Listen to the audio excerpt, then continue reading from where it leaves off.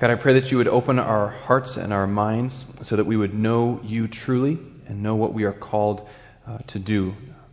I thank you for the gift of Scripture, and I pray that we would be a community who is shaped by it now and always. We pray this in the name of Jesus. Amen. All right, I've got 4 names for you. Donald Trump, Ted Cruz, Bernie Sanders, Hillary Clinton. Should we talk? Changes the temperature of the room, doesn't it, pretty quickly.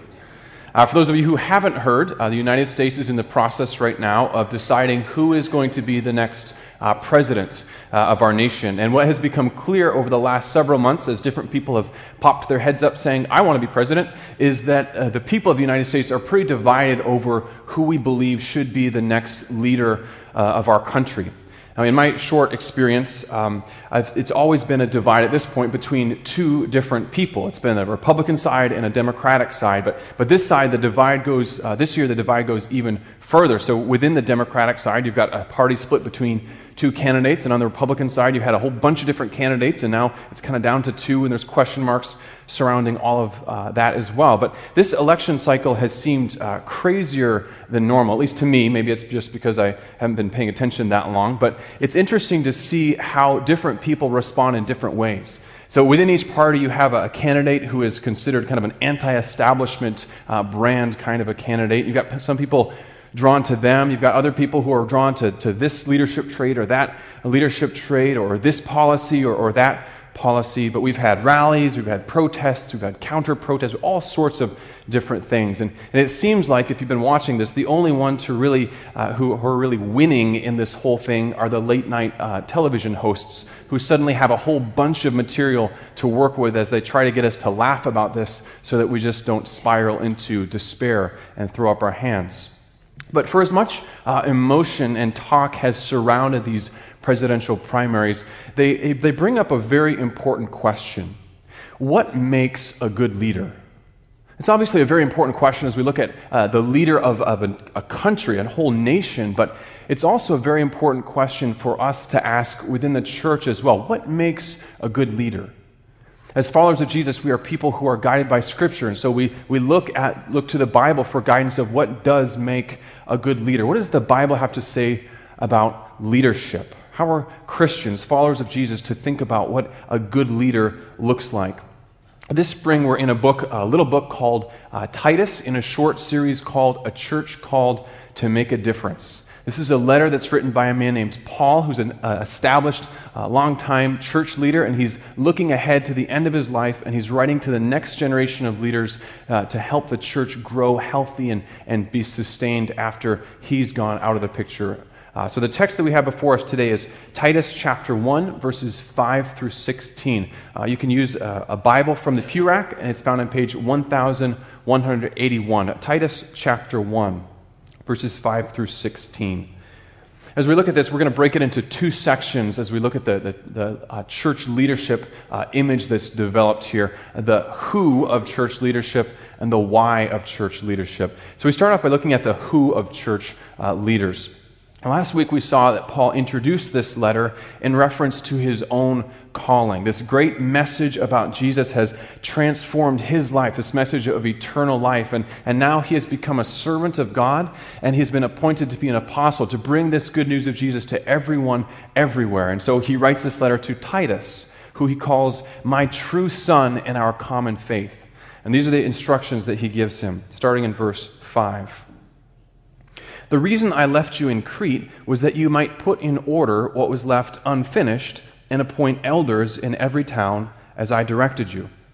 And you have to understand that Paul and Titus were involved in ministry on this island of Crete. Crete is an island in the Mediterranean world. Looks pretty nice. Maybe we should go there.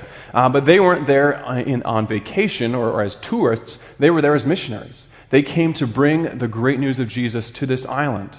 And it was working. People were believing this message of Jesus, and their lives were being transformed. They were becoming Christians, and that means that the church was being established on the island of Crete. That's great, and yet Paul says there's unfinished business here. Now, we might think it's enough to just tell the story of Jesus and have people believe that, and then it's wonderful, right? Then you have organic Christian community. The Christians are gathering together. This is a great thing. And in an ideal world, perhaps that would be all you'd need. But anyone who has come to trust Jesus and give their life over to Him knows that it's just not that easy. Growing to know God and to know what it means to live in obedience to Him is a lifelong process that's not a straight shot from A to B. You know that there are some days where you are so excited and you're growing, and you're learning, you feel so close to God. These are wonderful times in the Christian life. But you also know that there are times when you're really frustrated. You're fed up with the people around you. You're tired of the church and all the stuff that goes along with that. And maybe you feel really distant from God. You don't understand what He's doing. These are really hard times. So the growth of the Christian life, growing to know God and to live in obedience to Him, it's got ups and downs and twists and turns and all sorts of different things. It's a messy kind of a thing.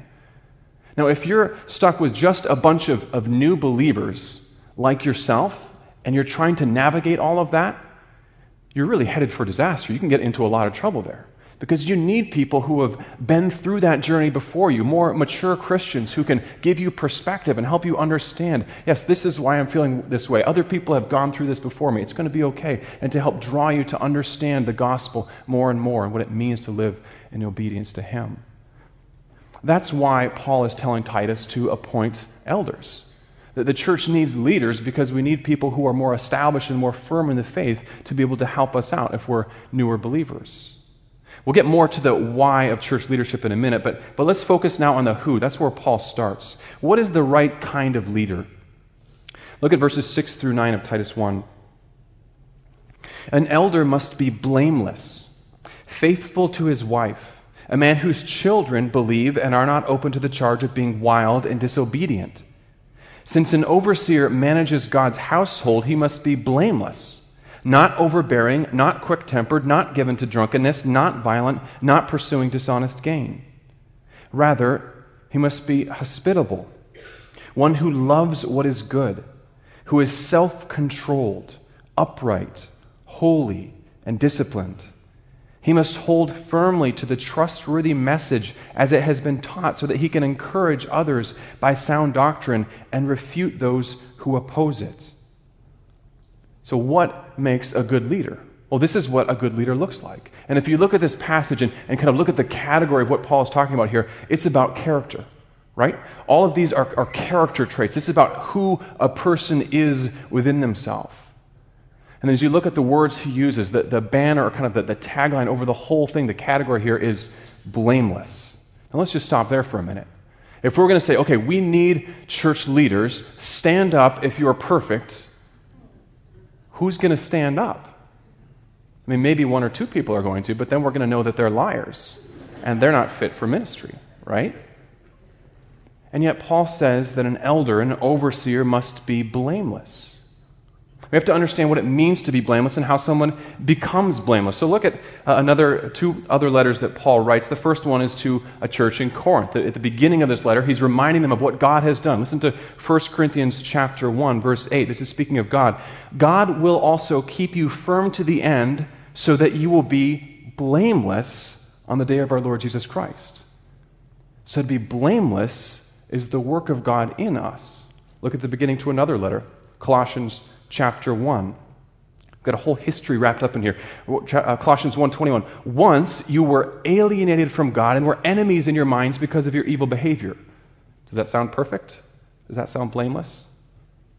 But now he has reconciled you by Christ's physical body through death to present you holy in his sight, without blemish, that's blameless, free from accusation, if you continue in your faith, established and firm, and do not move from the hope held out in the gospel.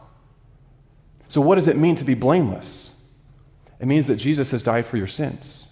And now you stand before God counted as righteous in Him. So when Paul talks about elders and overseers needing to be blameless, he's talking about people who have believed the gospel message and who are counted righteous in Christ. People who are living in step with the Spirit of God who is making them holy, blameless, who are holding fast to the gospel and being then counted as blameless. Now, it's interesting as he talks about the different qualifications for what an elder needs to be, the kind of character that they're to have. He starts with the home life. Do you see that in verse 6? An elder must be blameless, faithful to his wife, a man whose children believe and are not open to the charge of being wild and disobedient. So really the first test of an elder's character is who they are at home.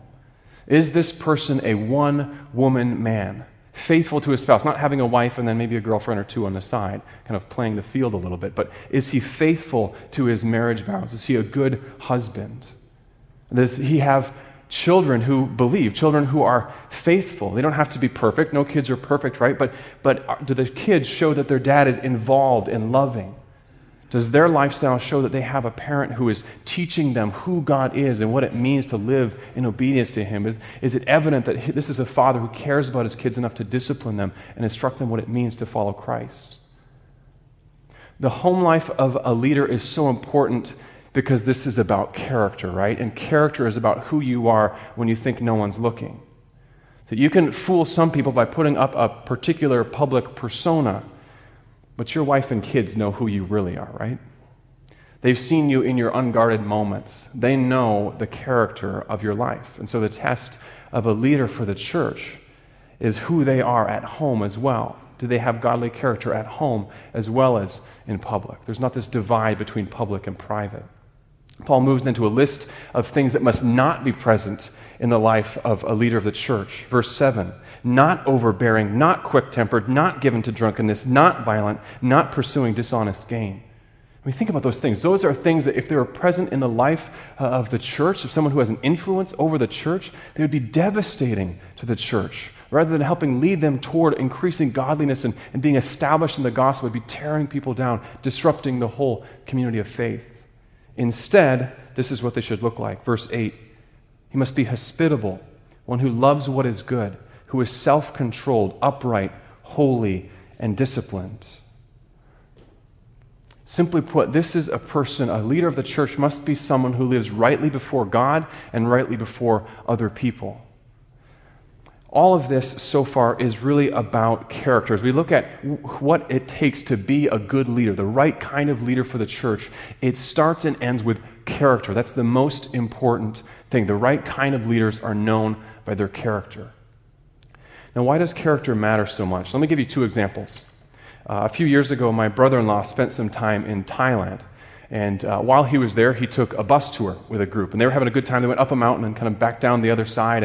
And they were coming down. They had a bunch of tight switchbacks all the way down this mountain because it was pretty steep. And they were, just enjoying their time together after a nice day outing. And they come around one switchback and they're going a little bit fast. And so they kind of make jokes, oh, the brakes must be going out. And then they come around the corner and they do another turn and it's even faster. And suddenly the jokes turn into reality. It's true. The brakes on that bus are out. So the driver does the only thing he can do. He ends up at the next switchback, instead of taking the turn and continuing to gather speed as they go in the mountain, he ditches it. He takes it into the ditch. They crash into the thing. You can see the picture here. This is what the inside of the bus looked like afterward. But here's the interesting thing about that. The bus driver didn't have a choice, right? He had to stop that bus. He had no brakes. So he did the right thing, the best he could, in bringing that to a stop, bringing the bus to a stop. But as soon as that bus stopped, he got out of his seat and took off running down the road. They never saw him again. Contrast that with a story that you know. January 15th, 2009, a man named Chesley Sullenberger III was taking off from LaGuardia Airport in U.S. Airways Flight 1549. They had just taken off, were gaining altitude when they flew into a flock of geese, took out both engines. And suddenly you've got 155 people in this giant airplane up in the air with no power. And incredibly, he was able to make an emergency landing on the Hudson River in New York, and he and his crew were able to get all 155 out safely. Here's the difference. Chesley Sullenberger was the last one off that plane. 2 times up and down where the passengers are to make sure no one was left. And he was the last one off that airplane. That is the difference that character makes. On a good day, on a normal day, that bus driver and that pilot are going to get you where you want to be, right? But when things go wrong, character really matters.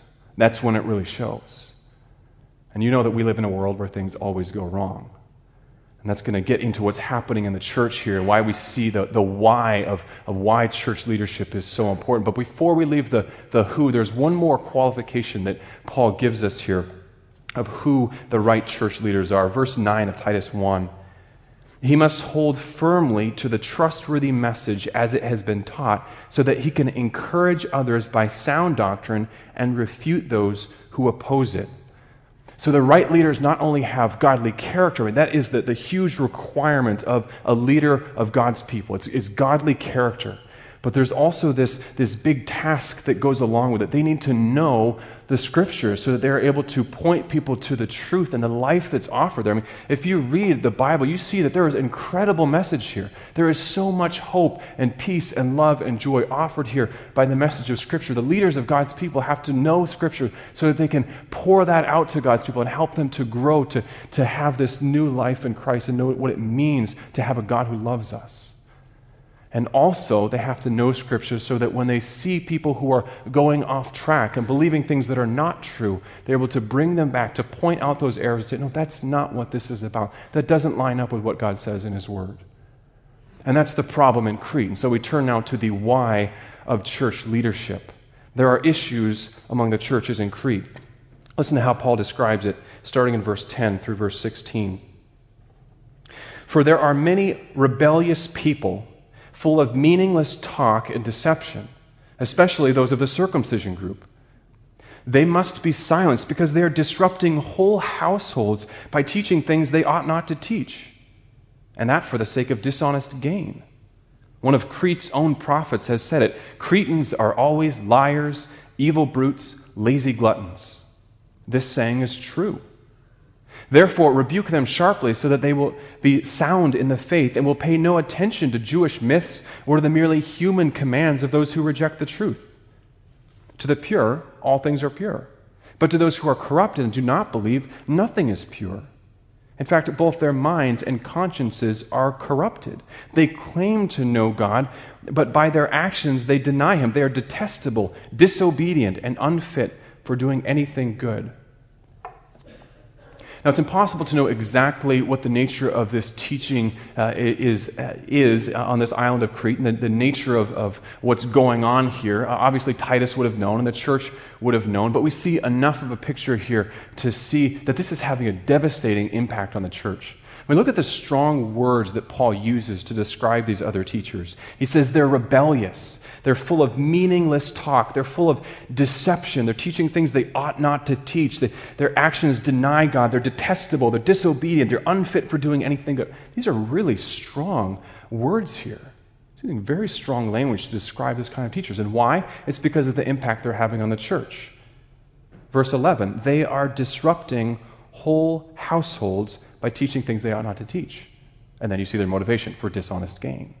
See, this is a real problem. It looks like there are people who are bringing some kind of pseudo-Jewish elements into this. He talks about Jewish myths. He talks about them being from the circumcision group. So part of this has to do with something along the line of Jewish roots and bringing that in. It's sort of a Jesus plus kind of a teaching, it appears to be, where we are teaching the gospel, but then there's some other rules, there's some other things that you have to follow to kind of get it right.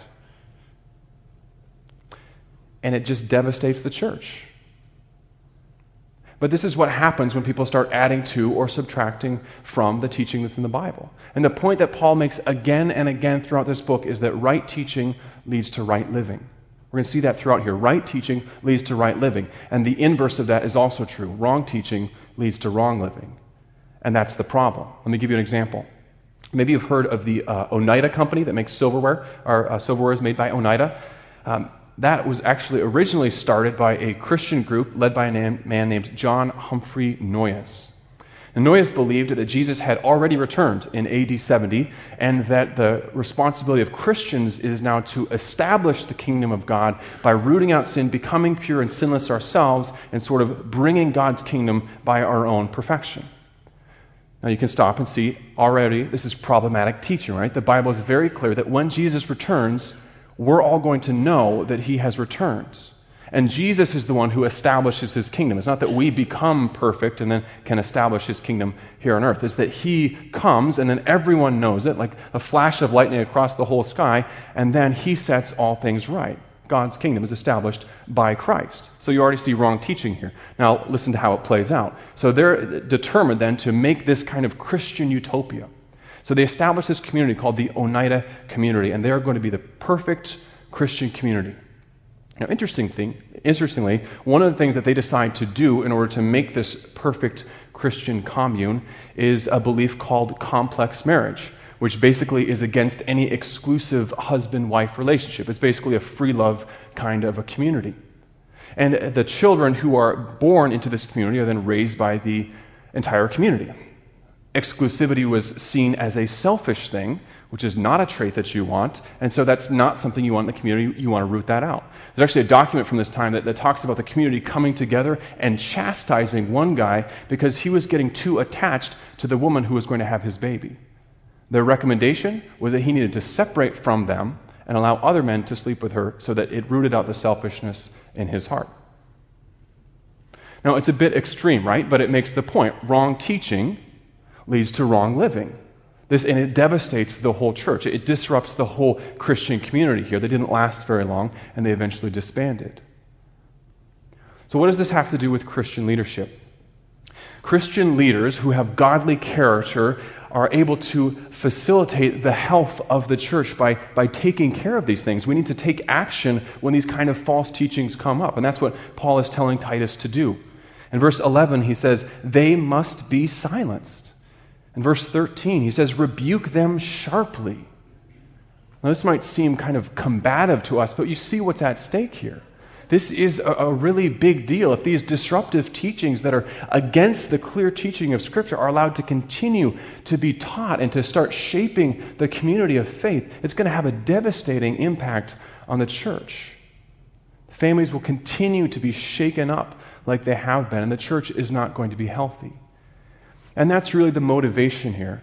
Paul isn't trying to beat these people down out of spite. He cares about the health of the church. And he realizes that if the church is going to be healthy, there have to be godly leaders who are people of integrity and character, who know Scripture and who can point out, no, this is the truth, and that is something that is not true. It's for the health of the church. You can see the intended result in verse 13. Rebuke them sharply. Why? So that they will be sound in the faith. The whole backbone of this is for the church to be healthy. That's what this is about. That's the why of church leadership. We need strong, godly men of character to lead the church because godly leaders make a healthy church. Now, what do we take away from this passage? Now, obviously, this is a huge call for those who are in leadership positions to look at our lives and say, is my character godly? Do I have the kind of character that Paul is talking about that is required of those who lead the church? Do I know Scripture so that I'm able to teach the truth, to help people along in their faith and help them grow to know who God is and what that means for their life? Am I able to know the Bible enough to be able to say, no, that's not right, and to be able to correct those who are starting to go astray so that the church becomes healthy? But this isn't just a passage that those who are leaders need to read. This is a passage that all of us who are followers of Jesus need to read. It teaches us two important things. It teaches us that character is crucial, and it teaches us that the church really matters. Character is incredibly important, not just for leaders in the church, but for all Christians. As you look at the different lists that Paul gives in the Bible about what the qualifications for leaders are, one of the interesting things is those are things that should be able to be said of any Christian.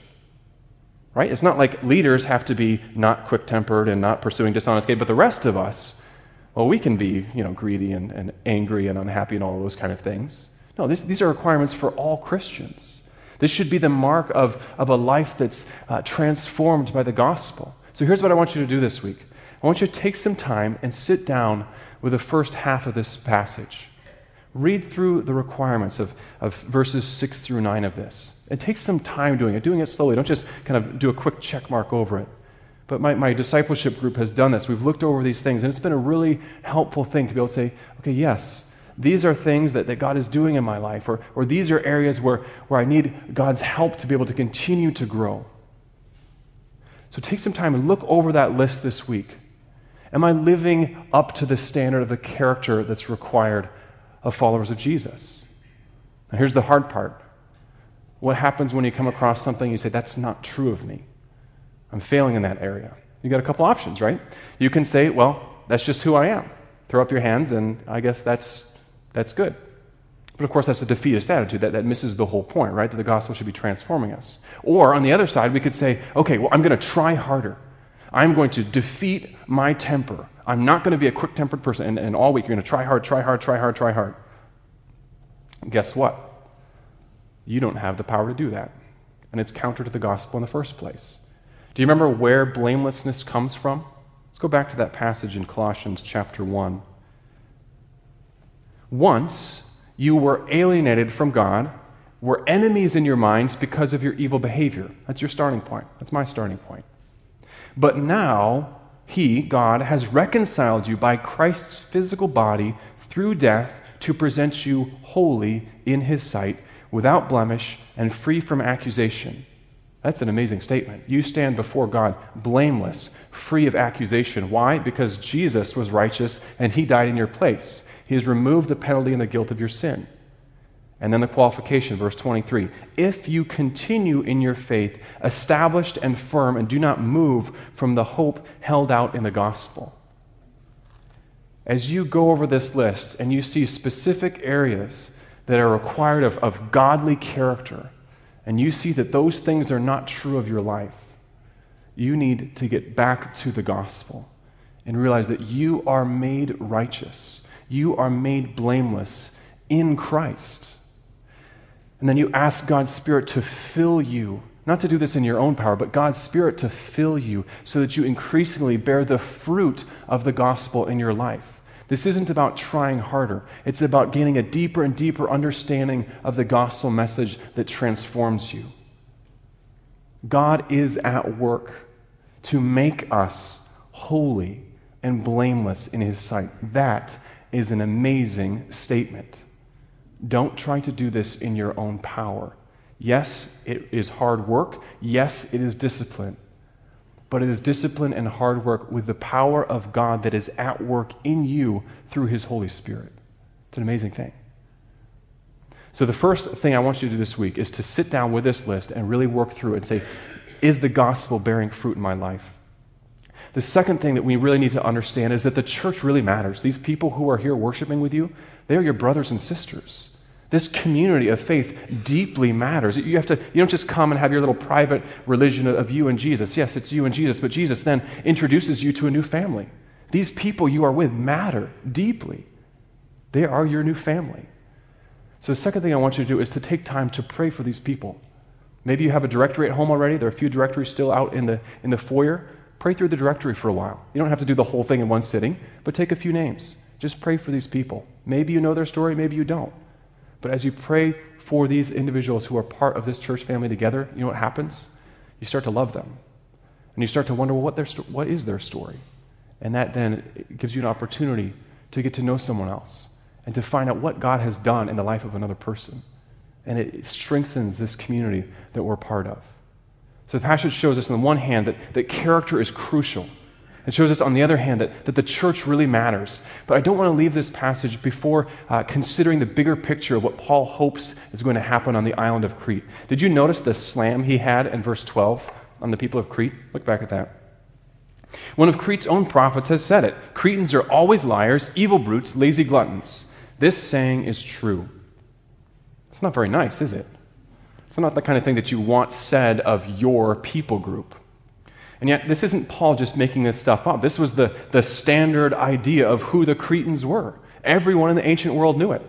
So you've got one ancient writer named Polybius says this, so much, in fact, a sordid love of gain and lust for wealth prevail among them that the Cretans are the only people in the world in whose eyes no gain is disgraceful. These are the worst people in the world, essentially. Cicero adds his own qualification here. Moral principles are so divergent that the Cretans consider highway robbery honorable. They'll do anything for money, essentially. And in fact, it's so bad that the word that comes, the verb form of this, to Cretanize, means to lie or to double-cross someone. And yet something is happening on the island of Crete. These missionaries have come with this story of this man named Jesus, God's own son, walking the earth, because God loved his creation so much. Of a powerful God who created us, who knows us intimately, who knows all of our sin, all of our failings, and yet he sent his own Son to rescue us. And that message has been going around the island of Crete and is starting to make a difference. So we see in this letter, yes, there are issues here. These young Christians are struggling. They're trying to figure out, well, how do we live together well? How do we tell truth from lies? But at the same time, they're starting to grow. And as Paul is giving these instructions to this leader Titus, as he's encouraging him, behind this whole thing is a desire for the gospel to transform the island of Crete. What if this island is known as liars, as double-crossers? They'll do anything for a buck. What if they started looking like this instead? Hospitable, those who love what is good, self-controlled, upright, holy, disciplined. What if the people of Crete start to see that these people who are following this Jesus person, they look different from us? They used to be Cretans, the gluttons and the liars and all this thing, but now suddenly they look different. Their lives have transformed. There's something going on here. So you see that on the one hand, Paul is protecting the church by talking about why church leadership is so important. But at the same time, he wants them to be healthy because he wants them to be able to participate in this great mission that Jesus has given the church. Right teaching leads to right living before a watching world so that the gospel becomes attractive to those who don't yet know Jesus. That's what's behind this whole thing. We'll see it next week in chapter 2. He's giving all these instructions to different groups within the church. And listen to the motivation in the second half of verse 10. So that in every way they will make the teaching about God our Savior attractive. Right teaching leading to right living so that the world will know that God is good and there is life found in his Son. That's the motivation behind this whole thing. It's not just to protect a church and huddle together and ignore the people out there. No, it's to make the church healthy, to send them out with the great news that God is rescuing the world. This is our hope, too, as a church. This is the central part of who we are. Jesus has called us on a mission. He's called us to make more and stronger disciples of Christ. And that's why the health of the church matters so much. That's why it's so important that we get godly leaders who are people of character to lead. Because we need to be a healthy community. Because there's a whole community of people around us. Your neighbors and your coworkers and your classmates and your friends who right now are living outside of a relationship with God. And God has called us, those of us who know Jesus, he has called us, you and I, right now to be those who tell the story of Jesus to those who don't yet know. To introduce them to a God who knows them and who loves them and who has sent his Son to bring them back to himself. That was the whole message that motivated Paul, this great news of eternal life. And it's the message that motivates us too as a church. So as you, 3 assignments then. The first one is for you to take a look at these character requirements. And say, does my life live up to that? Is the gospel bearing fruit in my life? The second one is to be praying for the church, praying for those who are your brothers and sisters in Christ here.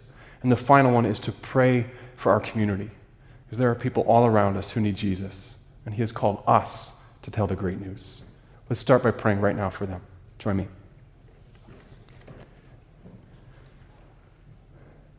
God, the gospel is incredibly good news. We say it every week. We hear it again and again and again. You, the holy God who created us, loves us so much that even though we were sinners who deserved to be punished and to be spending eternity in hell, instead you sent your Son to totally change the story for us. You have forgiven us our sins through the cross of Jesus Christ. You have defeated the grave by raising Jesus from death to life in the resurrection. And now we have this amazing gift of eternal life that you've given us. I pray that you'd make us a community who is so rooted and founded in the gospel that we can't help but telling others about you. You have done so much for us. We love you so much. Would you please be gracious to us as a community? Shape us to be your mouthpieces, your ambassadors right here in our time. We pray this in the name of Jesus. Amen.